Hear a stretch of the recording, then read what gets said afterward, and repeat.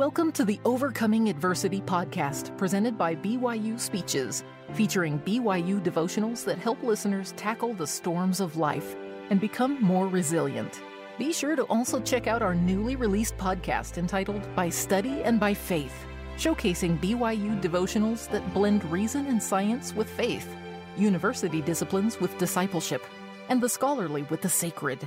Visit speeches.byu.edu and click on podcasts for more details.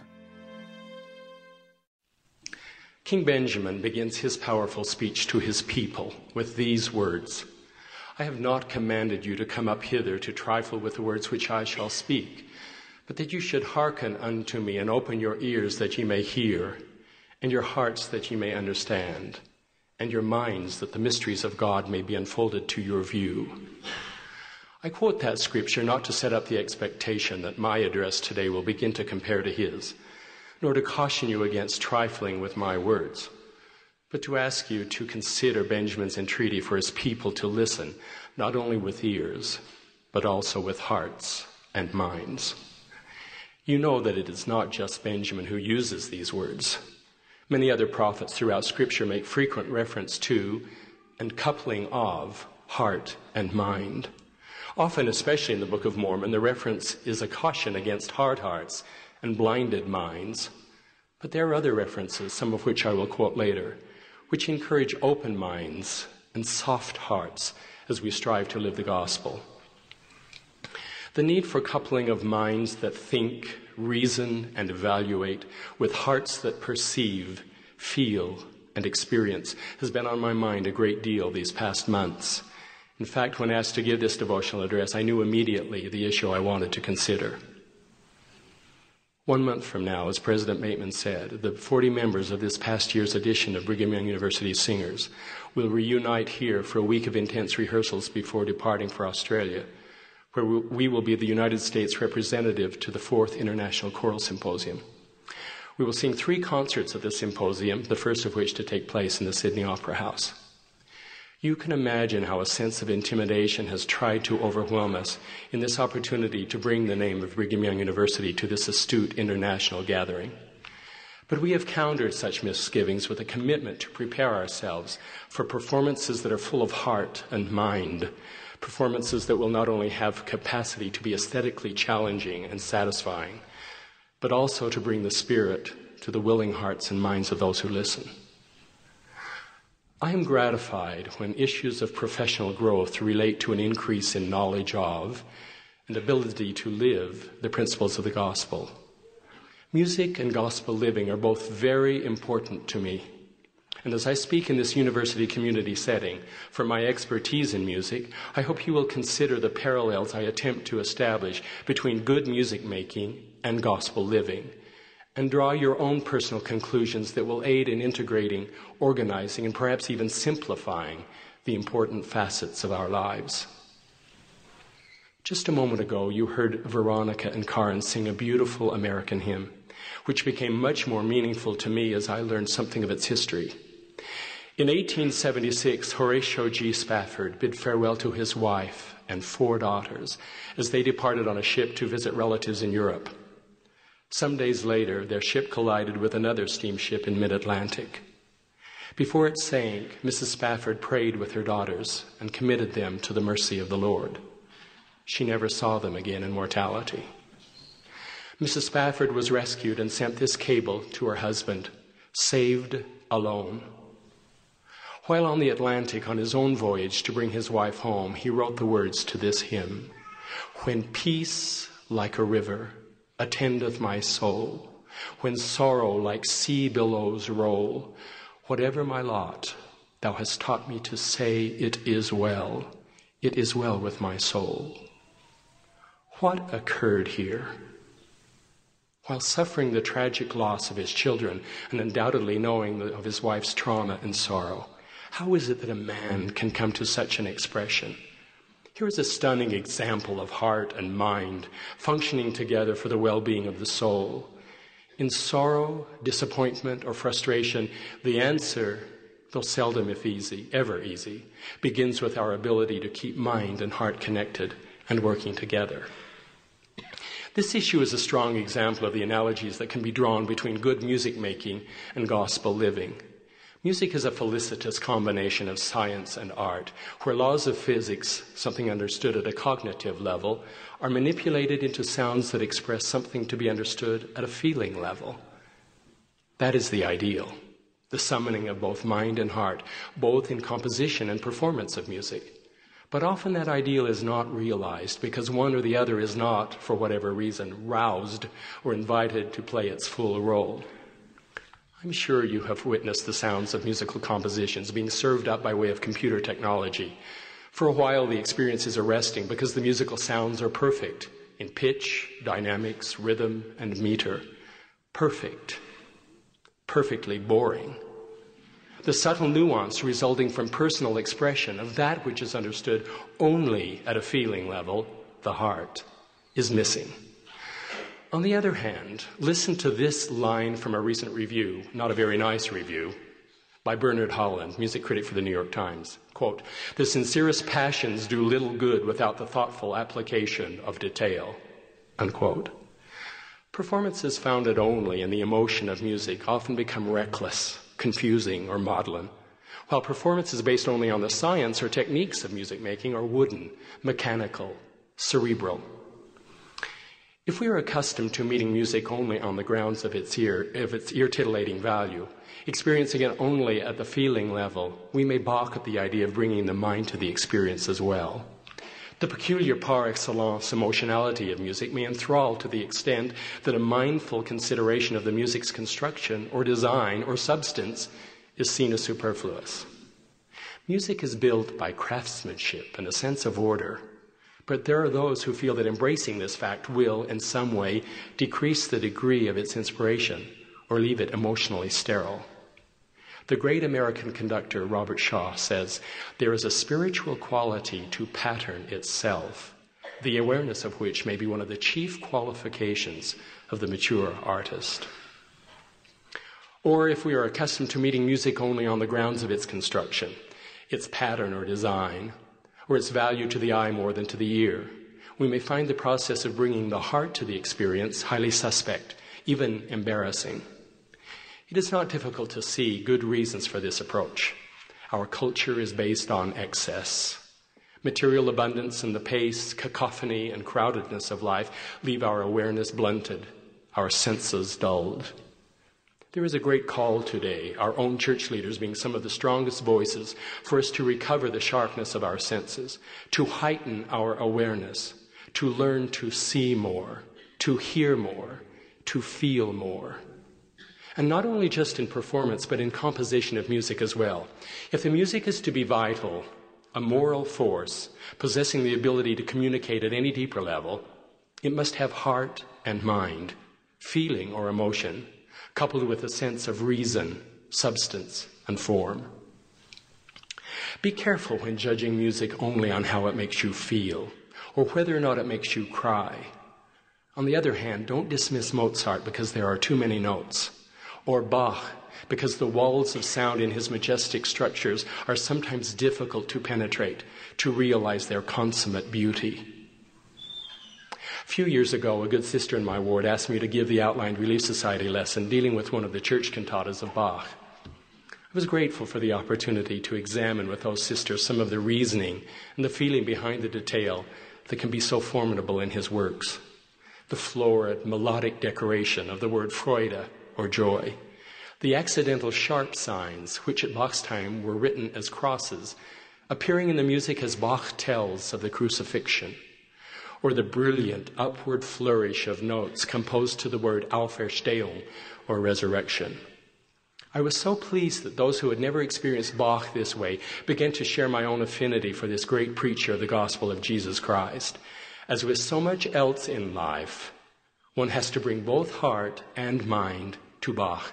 You cannot check either at the door if you want to taste the full reward of the experience.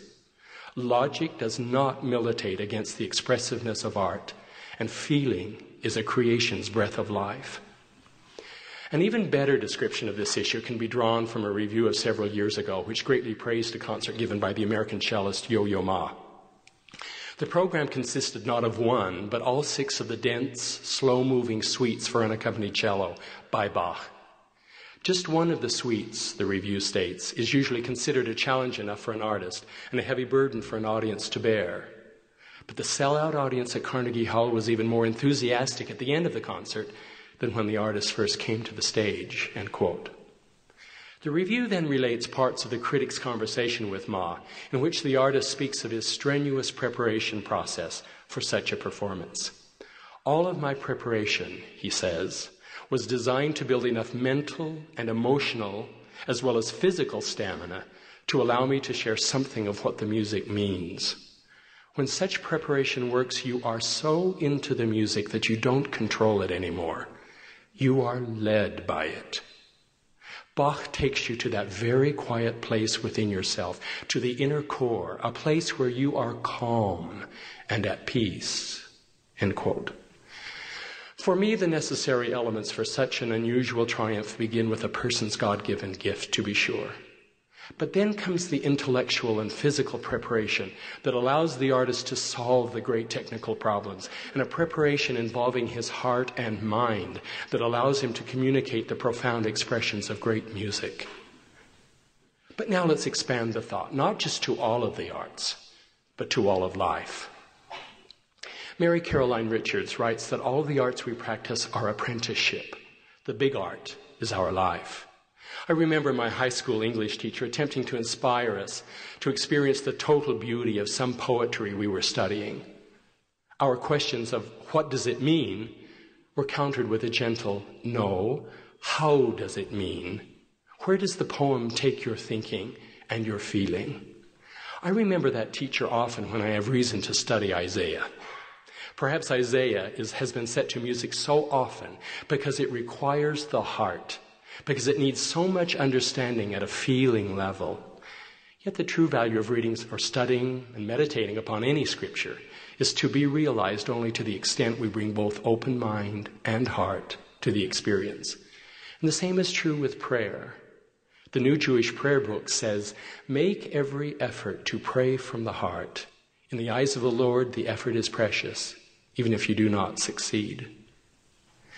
At the time of the well-publicized explosion of a highly unconventional family, the man, in explanation of his misbehavior, said simply, "The heart wants what the heart wants." But he tragically forgot that the mind does not have to give the heart what it wants, that the ability to feel and think is what lifts us above the rest of the animal kingdom and makes us only a little lower than the angels. In the 64th section of the Doctrine and Covenants, the elders of the church at Kirtland are told, "Be not weary in well-doing, for ye are laying the foundations of a great work. Out of small things proceedeth that which is great. Behold, the Lord requireth the heart and the willing mind." Several years ago, at the funeral of a man who had served as dean of the College of Fine Arts and Communications, one of the speakers, who had been the deceased man's counselor in a stake presidency, spoke of the man's ability to be romantic without being a romantic. I am sure he meant that the man was visionary, able to dream of a better world, able to yearn for the ideal, but all without compromising his sense of fact, his ability to be realistic and practical, his sense of right and wrong. Here is the combination of heart and mind, striving to find the best of all possible worlds. The heart, with its power to feel, to dream, is disciplined by the mind with its power to reason. The mind, with its power to understand at a cognitive level, can be tempered, appeased, and taught patience by the heart, with its power to understand at a feeling level. As we are encouraged to study the scriptures, we are sometimes told that it is one thing to know the gospel is true, another to know the gospel. We hear and read stirring testimonies of people who knew by spiritual manifestation that the Book of Mormon was true as they first took it into their hands, or as they heard someone else bearing testimony of its divine origin.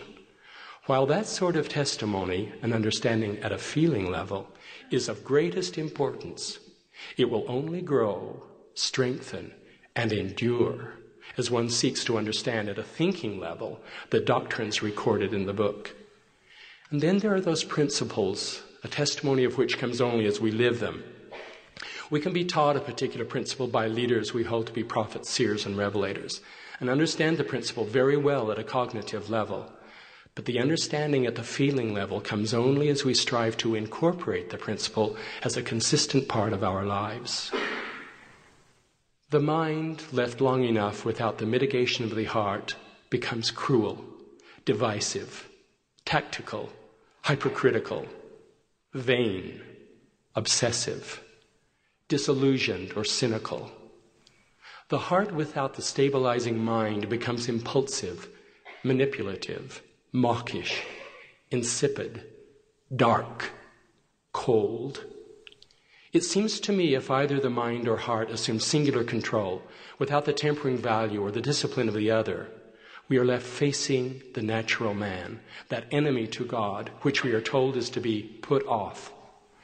Some call this the shadow side of our lives that attempts to block coordination of heart and mind in our behavior, so that openness, flexibility, perspective, and progress are thwarted. The putting off of the natural man then becomes one of life's greatest challenges and adventures. Robert Shaw writes, "There is no landscaped, easy approach to beauty and truth. You scratch and scramble around intellectual granites. You try to diffuse or tether your emotional tantrums. You pray for the day when your intellect and your instinct can coexist, so that the brain need not calcify the heart, nor the heart flood and drown all reason. But in that struggle lies the tolerable dignity and a tolerable destiny." End quote. As we proceed with heart and mind together, this putting off of the natural man becomes more of a unifying process as we seek, according to the Savior's charge, to reconcile ourselves to our enemy. With heart and mind working together, passions and appetites can be bridled and brought within the guidelines the Lord has set. By finding appropriate means for their expression, these ambitions or passions can be elevated to high and holy purpose. We come to terms with the shadow side of ourselves without compromising our commitment to gospel living. And as we are taught in 2 Nephi, we reconcile the natural man to our spiritual selves as we strive to be reconciled to God through His grace. The scriptures and church history are full of dramatic stories involving this reconciliation process. And it is in an analogous reconciliation process that art is often born, where soulful imaginings find expression through the control of form and technique. For example, consider the anguished outcries in the extreme dynamic and dramatic percussive effects in the glorious music of Beethoven as he sought personal reconciliation to growing deaf. The natural man wants us to proceed in life's challenges and adventures with only one of the two necessary parts of ourselves in operation. James Hillman was writing about a particular field, but could have been writing about the general shifts in educational thought ever since the Enlightenment, when he wrote, quote, "Psychology has been unconcerned with myth and imagination and has shown little care for history, beauty, sensuousness, or eloquence, the Renaissance themes. Its pragmatism, whether in clinic or laboratory, kills fantasy or subverts it into the service of practical goals. Love becomes a sexual problem, religion an ethnic attitude, soul a political badge. No chapters are more barren and trivial in the textbooks of psychological thought than those on imagination, emotion, and the living of life and the dying of death." End quote. On the other hand, there are those of us who lose ourselves so much in a particular passion or become so absorbed in a specific search that we lose a sense of equilibrium or perspective in our own lives. My own passion for music, for example, would take every bit of time and attention I possess and then still ask for more. As we follow only where the heart or the mind separately might lead, we find ourselves physicians without mercy, scientists without conscience, artists without morals, scholars without scruples. In 1 Corinthians, Paul says, "But the natural man receiveth not the things of the Spirit of God, for they are foolishness unto him. Neither can he know them, because they are spiritually discerned." With coordination of mind and heart, we continue the process of reconciling the natural to the spiritual man. By working with mind and heart together, we best prepare to understand and assume responsibility for our choices. And with mind and heart both participating in those choices, we can find our way to self-reliance, morality, principles, character, and integrity. But what a balancing act. There are endless complications. We will not escape hurt feelings. We will experience loss and disappointment. The gifts we offer, which we may view as the best and most appropriate within us, may be received with little appreciation, with disdain, or they may be refused altogether. The heart will want to harden and close and leave the mind free to take offense or seek retaliation or retribution, or want to rebel against what an otherwise connected heart and mind know to be true.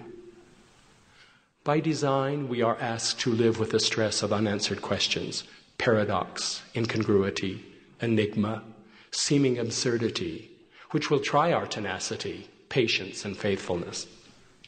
Our thinking will be challenged, our powers of reason will be overwhelmed, leaving the heart free to wander toward an unrealistic world of self-deception.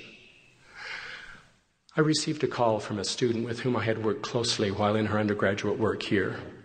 This anxious telephone call began an exchange of correspondence, which was very inspiring to me, especially as it all began as my son lay in a coma as a result of an accident on his mission in Namibia. With her permission, I will tell you some of the circumstances of their story to make my point. While at BYU, the student had distinguished herself as a vocal music major. She sang beautifully. She was very strong academically, and she played the piano very well. After graduation, she and her husband moved on for graduate work at a very reputable university, where she was enjoying continued progress and some wonderful and important solo opportunities. She anxiously told me in that first telephone conversation that she had been in final rehearsals for a major opera production in which she had been cast in a leading role, and that she was preparing for one of her graduate recitals. She said that the realization of how she was being blessed had brought her to a point where she had consciously rededicated her ability and opportunities to sing to the Lord in His glory and the furthering of His work. But then something she hardly expected occurred. "I've forgotten how to sing," she said. "My voice, especially my high notes, it's been taken away from me." She was devastated. She was a singer who sang not just with beautiful tone, but with enormous expressive ability and musical accuracy and security as well. A lot of heart and mind there. This was in large measure the means by which she had been defined in the minds of others, and even, I think, to some extent in her own mind. How ironic that at the very time she had purposely and consciously rededicated her ability and hard work to the Lord, it all seemed to be taken away. She was heartsick, so much so that quite naturally her heart was running away from her power to think, to reason, and then to trust. I asked her if her testimony of a loving Father in heaven and an atoning Savior was still strong. At her positive response, I encouraged her to use that testimony as means to begin reasoning through her painful circumstance. I asked what she would do if she could never sing again. She had trouble facing that thought. I told her that the situation seemed to me to be one where, because of her preparation, she was well into some advanced study in some of those cardinal virtues of life: faith, love, trust, patience, and knowledge of self, including purpose and potential. I said to her, "You were saying, 'Lord, I am ready.' And He, of course, takes that as a cue to initiate you further along the prickly path of spiritual, emotional, soulful progress." In subsequent letters, I wrote, "You dedicated to Him what you perhaps saw as the most valuable part, the most meaningful facet of you. And what happens? He throws a wrench in the whole consecrating process, or so it might seem. But He knows us. He loves us more than we can ever imagine. He is never far away from us, especially when we are suffering. And we can rely on that love and support to sustain us no matter what. Though all else fail, though our fondest hopes and plans be dashed, though we be rejected or refused by the world or any who inhabit it, He is there. Though we feel devastated, he sees the lovable, beautiful, perfect facet at our core that is worthy of his sustenance and supportive grace. If we can sense his love, his concern, his attentive presence, then we can be at peace just putting one foot in front of another, attempting to walk uprightly before him, willing to submit to all that he asks, being quick to set our path aright when we come to our senses and realize we have strayed, willing to sacrifice our talents or intentions or desires or position or a friendship or a son or. All because we know that everything will work to our best good in the end, that all loose ends will find reconciliation in him. Perhaps this is not just a 2-week or a 2-year trial period for you. Perhaps you never will sing again, which would be difficult for many of us to understand. But perhaps this is a rough and irritating grain of sand that has been placed into that most tender, sensitive, essential part of you. Perhaps this is a struggle in your life that will continue to cause you a heavy heart and many sorrowful tears. If this be the case, I would challenge you to use your bright mind, enormous energy, and vivid imagination to make your suffering fruitful. You can seize the opportunity to learn to be very sensitive and receptive to the Comforter and all the ministering angels that Father in heaven puts into our paths. You can use the experience to discover what the Lord wants you to know about yourself and the full measure of your creation. Then you can learn to get more outside yourself, to be a greater appreciator of others, especially their dignity in the face of their own struggles and heartaches.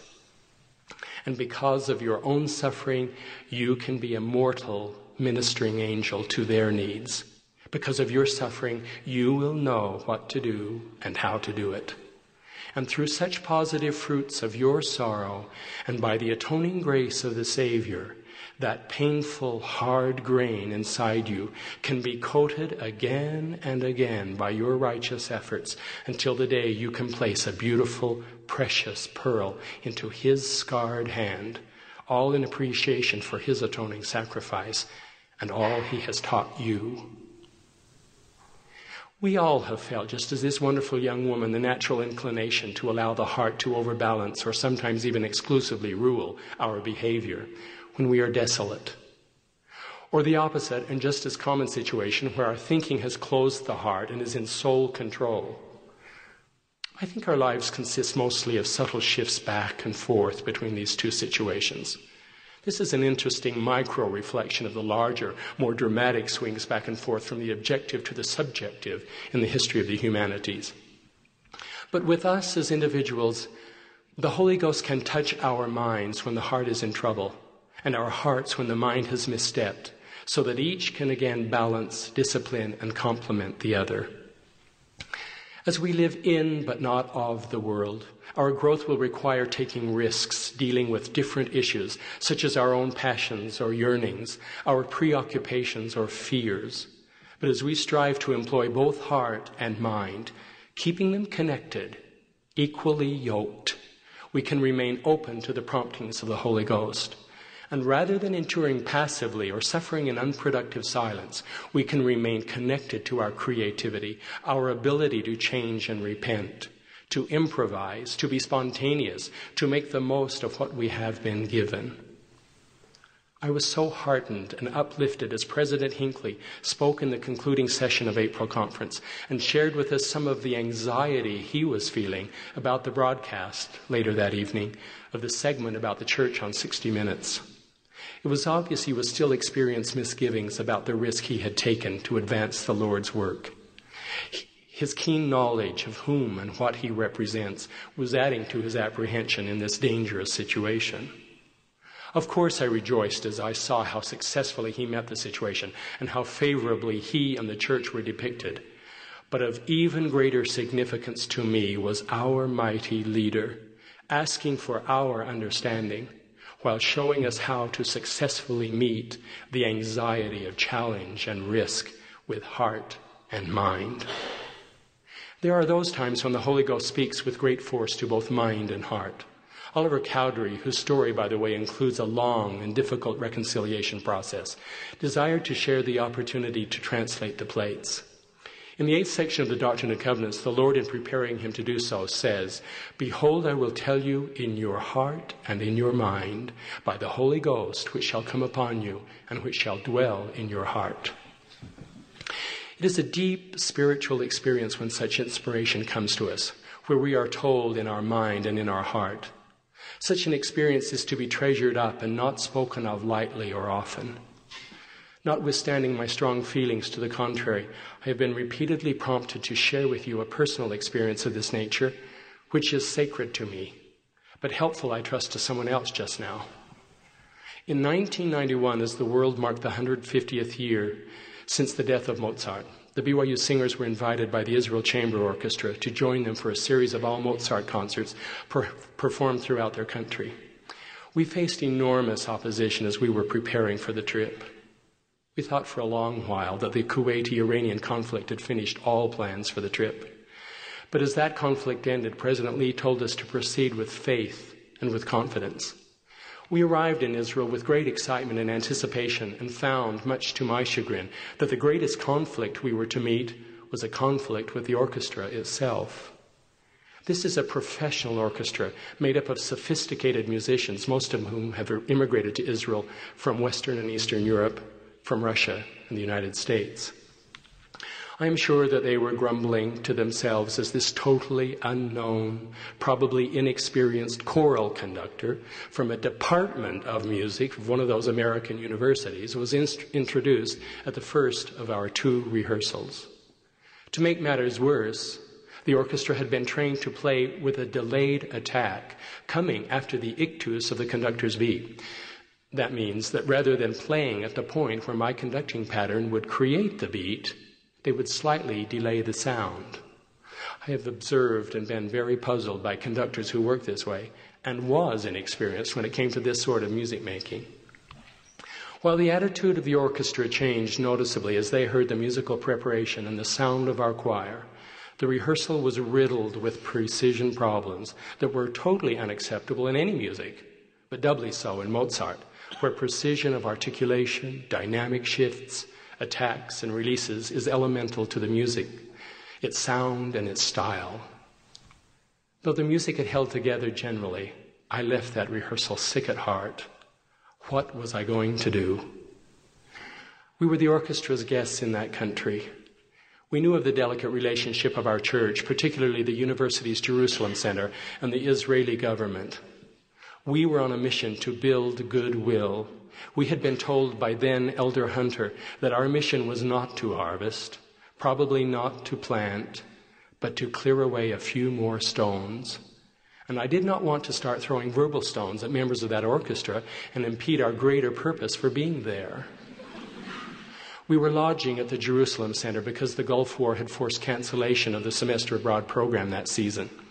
I spent most of that night standing at the window of the room where my wife and I were staying, looking out over the old city, wondering what more I should have done to prepare, and praying earnestly for the right way to approach our last rehearsal the following morning. Morning came, and when Jan was ready to go up to breakfast, I told her to go without me, that I wanted to fast. After she had left, my heart was increasingly heavy, and I knew I had to speak my anxiety aloud. I walked over to my bed, and as I knelt down, even before I could address Father in heaven, 2 words were spoken forcefully and simultaneously to my mind and my heart. Be strong. But be courteous, I added of my own accord. And then the words came a second time as forcefully as before. Be strong. I knew then, and know now, that this was a great blessing, given not so much for me as for the small contribution toward the unfolding of a very large work. On the bus from Jerusalem down to Tel Aviv, Jan squeezed my hand and asked what I was going to do. Be strong, I answered. As we began that last rehearsal, I stated my expectation as clearly and as firmly as I could. The orchestra understood. And with only the need for small reminders, we found the precision, the musicality, the greater communication we all sought. Behold, the Lord requireth the heart and a willing mind. Only the heart and mind working together, or in more common language, only with a broken heart and a contrite spirit can we come to that state of serenity, which Paul calls a peace which passeth all understanding. But listen to the way Paul communicates this promise.